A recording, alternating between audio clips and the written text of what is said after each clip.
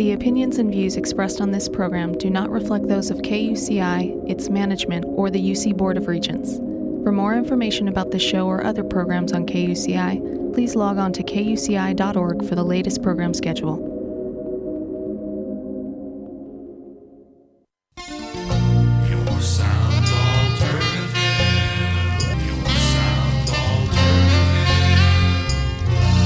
KUCI Irvine. The Heather McCoy Show. Welcome to the Heather McCoy Show. In our middle segment today, I'll be playing interviews I did late last night at Media Night for Pageant of the Masters. And rounding out the hour, we'll have Robert Larson joining us from the other side of the Cleveland National Forest. But first, we'll start off with a regular contributor, the blogger behind FillTheSchemes.com, Neil deMause. Welcome to the show, Neil. Hey, Heather. Hey, so kind of a low-key morning. We went exactly one show without talking about the Sacramento Kings. One show! It's like the safety days at work with no accidents or something. But they are in the news again because Vivek Randive completed the purchase of the team last Friday. A few hours later, NBA Commissioner David Stern stated that the new arena to be built in Sacramento must meet, quote, a series of benchmarks going forward on the arena's construction timetable, or he'll pull the team away from Sacramento and send it to packing to Seattle. Does this mean that the would-be owner of the Sacramento Kings, Chris Hansen, the losing bidder, starts funneling money over to the campaign to get the voter referendum on the arena financing? Oh, that would be dirty pool, wouldn't it? It would be. Probably. Probably not, just because Chris Hansen doesn't seem to particularly be that kind of guy, and also that would really, really, really make the NBA angry, right? Because they want to get this arena deal done. And there's been lots of scuttlebutt recently about, like, oh, it sounds like Seattle's going to get an expansion team sooner rather than later. All complete rumors, of course, but you have to think that Hansen is not going to, if he really gives money to the anti-arena campaign and then he fails, then he's really screwed, right? Because he's because the NBA will never give him a team then. So probably not. But the NBA, you got to Hansen. They played it perfectly, right? At this point, they now are in a position where they're potentially getting two arenas, and they've managed to look like the good guys and say, oh, we're keeping the team in Sacramento, but we're keeping the team in Sacramento so long as you do this arena deal, or else we're going to yank it right back away again. They're good at the PR, and they're good at the arena blackmail. I mean, they've been doing it for the last 20, 25 years, so they better be good at it. Yeah. On the serious side, that you written that the campaign to override the Sacramento City Council and to approve they approved the arena, and to override it, you need 33,000 signatures. That seems like a tall mountain to climb. Is a lot more likely way this falls apart is the fuzzy math around the parking lot fees, which is currently basically the primary source of funding for the arena. Yeah, the problem is that can fall apart without the arena deal falling apart. Kind of like the parking garages in New York City by Yankee Stadium fell apart, but the stadium's still there and the parking garages are still there. It's just that, in that case, the bondholders are all out of luck because they aren't getting the money that they were expecting to, because the bonds are going into default. Here, it's more likely that what will happen is there'll be a shortfall, and years later, once the parking revenues don't turn up, it'll be like, Sacramento has to figure out a way of bailing it out. Sort of like what we're seeing in Louisville with the arena there, right? The tax increment money didn't come through, and so Louisville is having to just throw money at the arena every year. So that's certainly possible, if not likely, maybe. But it's not necessarily going to stop the city council from signing off on this the way they did back in March, giving a final sign-off to it and just saying, okay, fine, projections, these projections that the Kings have come up with show that we'll, have enough money, so we're just going to assume we're going to have enough money, and okay, fine, go, build. Yeah, I think the deal gives so many parking spaces over to the Kings. Is there any way to renegotiate that back so those parking revenues are more likely to line up, and so it's not doomed to fail as it is right now? You can renegotiate anything you want. They don't have a final financing plan. They just have this sort of, letter of agreement. But again, that's not. It doesn't look like that's what the Sacramento Council is going to do, and that risks, the possibility of the NBA saying, "Oh, that's not what we agreed to." But it's a kind of hardball that you need to play if you want to actually get a better deal. And certainly Sacramento could go back and say, "Look, we need you to backstop this thing, right? We think you're going to be able to pay for it with parking fees, but we need for the league or the team to, have some responsibility if it doesn't come in the way it's projected." But again, the NBA and the Kings are not going to be happy with that, and it's playing hardball. And the Sacramento Council, at this point, given who we've seen who's on it, and given the way the votes have gone, and given the ultimatum that the NBA just said, which is, keep us happy or else you could lose your team again.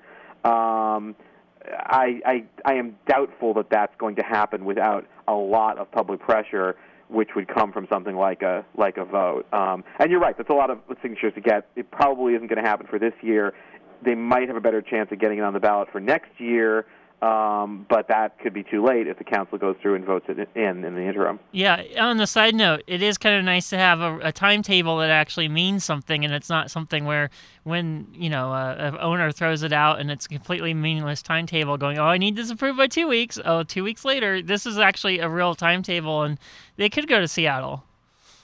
Yeah, but the NBA has set deadlines for the Kings to decide things before, and they have blown every single one of them. So, okay, I didn't realize that. It's a timetable, but it's a made-up timetable, the same as anything else. And if the league wants to change things, and say, you need another 6 months, fine, here's another 6 months, they can totally do that, or they can not, Yeah. But it's just the NBA flexing its muscles, It's just the NBA saying, hey, just because we're letting you keep the team in Sacramento doesn't mean we've forgotten about that arena deal. So, snap to it, or else, we still have the capacity to completely undo this and send the team wherever we want. And how did a tech job stimulus for Sacramento get tossed into the story this week? Oh, I don't even know. Some columnist was like, oh my goodness, the new owners of the Kings are tech people, and won't it be great to have tech people because tech jobs are so great? And I couldn't figure out from it, and at some point in the article, it even said something like, the possible implications for tech jobs are at this point unknown, which I guess is a nice way of saying, what on earth does an arena have to do with any tech job? Unless they've figured out, new ways of delivering your hot dogs to your seats that involve complicated IT tasks. You're going to have a lot of people in there maintaining all of the, 3D holographic replay systems. Yeah. People will when they want to support something like this, will grasp at any straws they can. I think that was a good example of that one. It's a bad deal, but it's a bad deal that at least if they do it, they're going to get to keep their team. So I guess that's the best you can say for it. Is at least they're spending a lot of money and they're getting something for it. The team actually was going to leave, and at least it's not just throwing money at something that's completely worthless, like, say, the Miami Marlins. Yeah, just as a quick side note, one of the rumored franchises for expansion was Seattle in 2015 and Omaha. 700,000 people? Seriously, Omaha? I don't know where the Omaha thing came from. It was somebody's tweet, and it could have been just that there was a list of, 14 cities that they were going to look at, and one of them happened to be Omaha. But, Omaha has a new arena, I believe, and the Kings used to spend some time in Omaha back when they were sharing time between there and Kansas City. And no, not seriously Omaha, but I don't know, I said a few years ago, I said not seriously Oklahoma City. So, it's really hard to say where the NBA is going. It probably depends on what the other options are and what the best TV deals are. But yeah, Omaha, it seems unlikely. Yeah, one of the stories that I've wanted to get to, but we've always been so stressed for time, is in Chicago, where Mayor Rahm Emanuel towed a hard line with no public money being used to remodel Wrigley Field in Chicago. But Rahm Emanuel does want to blow $125 million of city money on a new DePaul basketball arena, despite DePaul being a private school. Does Rahm Emanuel look over east about 300 miles to see the trouble at the KFC Yum Center in Louisville? How much trouble they're having to stay afloat? Apparently mayors are contractually forbidden from actually looking at what other mayors are doing. I don't know what it is, but it seems like nobody ever learns the lessons of other cities. Yeah. And to their credit, the people in Chicago seem to be somewhat aghast at the fact that Emanuel is talking about spending all this money on a mid-sized basketball arena for a sort of mediocre private college basketball team. When Chicago already has tons of other arenas, and when Chicago is closing down schools left and right. Yeah. So, it just seems like a terrible idea. There hasn't really been a good explanation of why Chicago needs this or why DePaul needs this. They said, conventions can use it. My guess is it's one of these things where DePaul was sort of scouting around for an arena site, and Emanuel's staff was trying to figure out something to do with this McCormick Place site and how to boost hotels and things like that. And was like, I know, an arenas, those things are great. I don't know. It's unclear at this point what's going to happen there. But it definitely has to be up there with the most unlikely and sort of dumbest plans, in the country. Again, it's a smaller amount of money than some other arenas, but it's just baffling why that you choose this to throw money at. Yeah, I love their attendance numbers that are made up. They say 800,000 fans a game tickets sold, but actual scans are roughly 2,600. Yeah, apparently the school, buys a whole bunch of tickets on behalf of students. The students have their student activity fees, and they reserve seats for all the students who, have the rights to those tickets, even if they don't actually use them. So, they're basically counting their class size and saying, oh, that's how many tickets we've sold. That's awesome. But all of the economic projections that the city did were based on the idea that these people would actually be going to games and would actually be, buying things and stuff like that, shopping outside the arena or whatever people allegedly do when they go to basketball games. They got called on it. Will that actually make a difference? I don't know, but it's nice that somebody noticed that the economic impact studies were completely fraudulent before the thing was approved rather than after. Yeah, we mentioned it twice. Speaking of the KFC Yum Center in Louisville, it came out this week that 37% of its revenues, that's a lot, come from the city, and Goldman Sachs are trying to use the arena as a PR story that proves that they aren't the giant vampire squid. What's going on with the Yum Center, which is the worst naming rights deal, I think, ever? Yeah, oh yeah. So again, this is another one of these things that was built for Louisville, right? For another college basketball team. And surprise, surprise, they have these projections that they were going to pay for it with all the new property and sales taxes that were going to suddenly appear, and that didn't happen. So the city has been just subsidizing, and I think it's almost $10 million last year the city poured into just subsidizing the operating costs. And paying off the construction bonds, and that's about 37% right there of all of the revenues from the arena, we've seen this before. I mean, it's been reported for a couple of years now that the city was having to increase its operating subsidies, but then every once in a while you get one of these things saying, oh, the KFC Yum Center is now turning a profit, and it looks great until you read through and you realize, yes, it's turning a profit because the city is giving it $10 million a year. If you can't turn a profit in an arena when the city is just handing you $10 million a year, spotting you $10 million a year to start, you are really, really in sad shape. So, they've turned over the arena to AEG to run, which, they're certainly professionals at it, but I don't know where they're going to suddenly come up with $10 million a year of extra revenues out of thin air.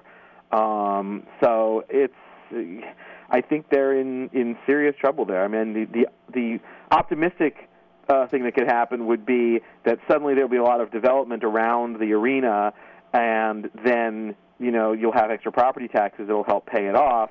That's a good thing in that it'll prevent them having to pay it off with general funds, but it's not necessarily a good thing in that just means that all your development is being used to pay off an arena rather than used to pay for the other things that property taxes would be. Why did they give it to AEG? They run the Sprint Center in Kansas City, and they certainly haven't performed any magic there. I mean, the center in Kansas City does okay. I mean, they've definitely managed to fill it with concerts, and they've, again, it's not necessarily that AEG is bad at the business of running arenas. It's just that arenas, we've talked about this again and again, arenas generally don't make money. When you have to pay off $300, $400 million in construction costs and cover your operating expenses, there just isn't that much money in putting on concerts and a few basketball games to pay off all that stuff at the same time. So the Sprint Center is one of the most successful arenas in the country, but Kansas City is still losing money on it hand over fist because being one of the most successful arenas in the country is not enough to actually pay off your construction costs. Wow. Unless you're if you're the Barclays Center in Brooklyn, maybe, because you can be operating, 250 nights a year and selling tickets for $70 a pop. Yeah. If you're a very successful arena in Kansas City or Louisville or, maybe even Seattle or Sacramento, not so much. Yeah. The most mind-blowing story this week on your blog site is that sports teams like the NHL or NFL are actually nonprofits. I think that he's Oklahoma Senator Tom Coburn produced a bill that would revoke the nonprofit status of sports leagues, but that doesn't look like it's going anywhere in Washington. Have leagues always had this nonprofit status, or is this a recent turn of events? It's been for a while. I'm not sure when they set themselves up as nonprofits and really started sort of funneling more revenues into there. But the leagues have sort of established themselves as separate, more separate entities from the franchises, I guess is the way I want to put it. It used to be that Major League Baseball was sort of just a vague, a vague notion of an organization. You basically had a bunch of franchises, and they hired the commissioner, and you had the leagues and stuff like that. But there wasn't sort of this strong central agency. And the leagues have sort of realized the benefits of doing that in more recent, years and decades. And one of them is that if you're tax exempt, that you can use that to hide an awful lot of money from the federal government, which is what they've been doing. Again, is it the most important thing? No. I mean, there are other tax benefits they get, like using tax exempt bonds for stadiums and things like that wind up being way more beneficial to them. But it's kind of the one that sticks in your craw the most. I mean, why the NFL of all organizations should be not for profit? Just because they say, oh, well, we don't turn any profit. We're just there to help all of these profit-making enterprises that are our teams. Why they should be able to do that, I think seems ridiculous to any average citizen. Yeah. Well, this isn't necessarily a sports topic. We were talking about it off the air, and it is pertaining to KUCI because we are mostly an indie rock station. One of your favorite music venues is going away, Maxwell's in Hoboken, New Jersey. Yeah, we just found this out yesterday. Maxwell's, for people who don't know, is, famed. It's been around for, I think, 35 years now. It's the place where a whole lot of, indie rock bands from the New York area got started. La Tango, the Feelies, the DBs. I mean, it was, just absolutely an irreplaceable facility that, really gave you the sense of music as, live music as something that you can experience from 3 feet away from the people who are playing it, and they walk through the crowd to get to the stage. The idea of music is something that's a part of a community rather than something you buy a ticket for and watch from across an arena. And it's really special to me and a lot of other people. And the first thing I thought of it when I heard the news was, man, this feels like when they tore down Yankee Stadium. Yeah. I mean, it's similarly being explained as that the gentrification of Hoboken and the changes that have come to that community and the influx of money have made it something that they really can't support that music venue anymore. And it's a shame, and it's something again that is not going to be easily replaceable. Just like, if the economy changes in a way that you want to go back to having sports stadiums that are based around, good cheap seats as opposed to lots of luxury boxes, you can't just go in and retrofit these stadiums that are being built. And the same thing, if there's a new indie rock movement that tries to spring up, it's not like you can just suddenly create a Maxwell's, because that's not that's 35 years worth of history and a special place that's not going to be easily replaced. Well, I'm sorry for Holbroken's loss. That's really sad. Neil deMause, he runs fieldofschemes.com. Thank you for being on the show, and I'll talk to you next week. Sure, talk next week. Okay, this is the Heather McCoy Show.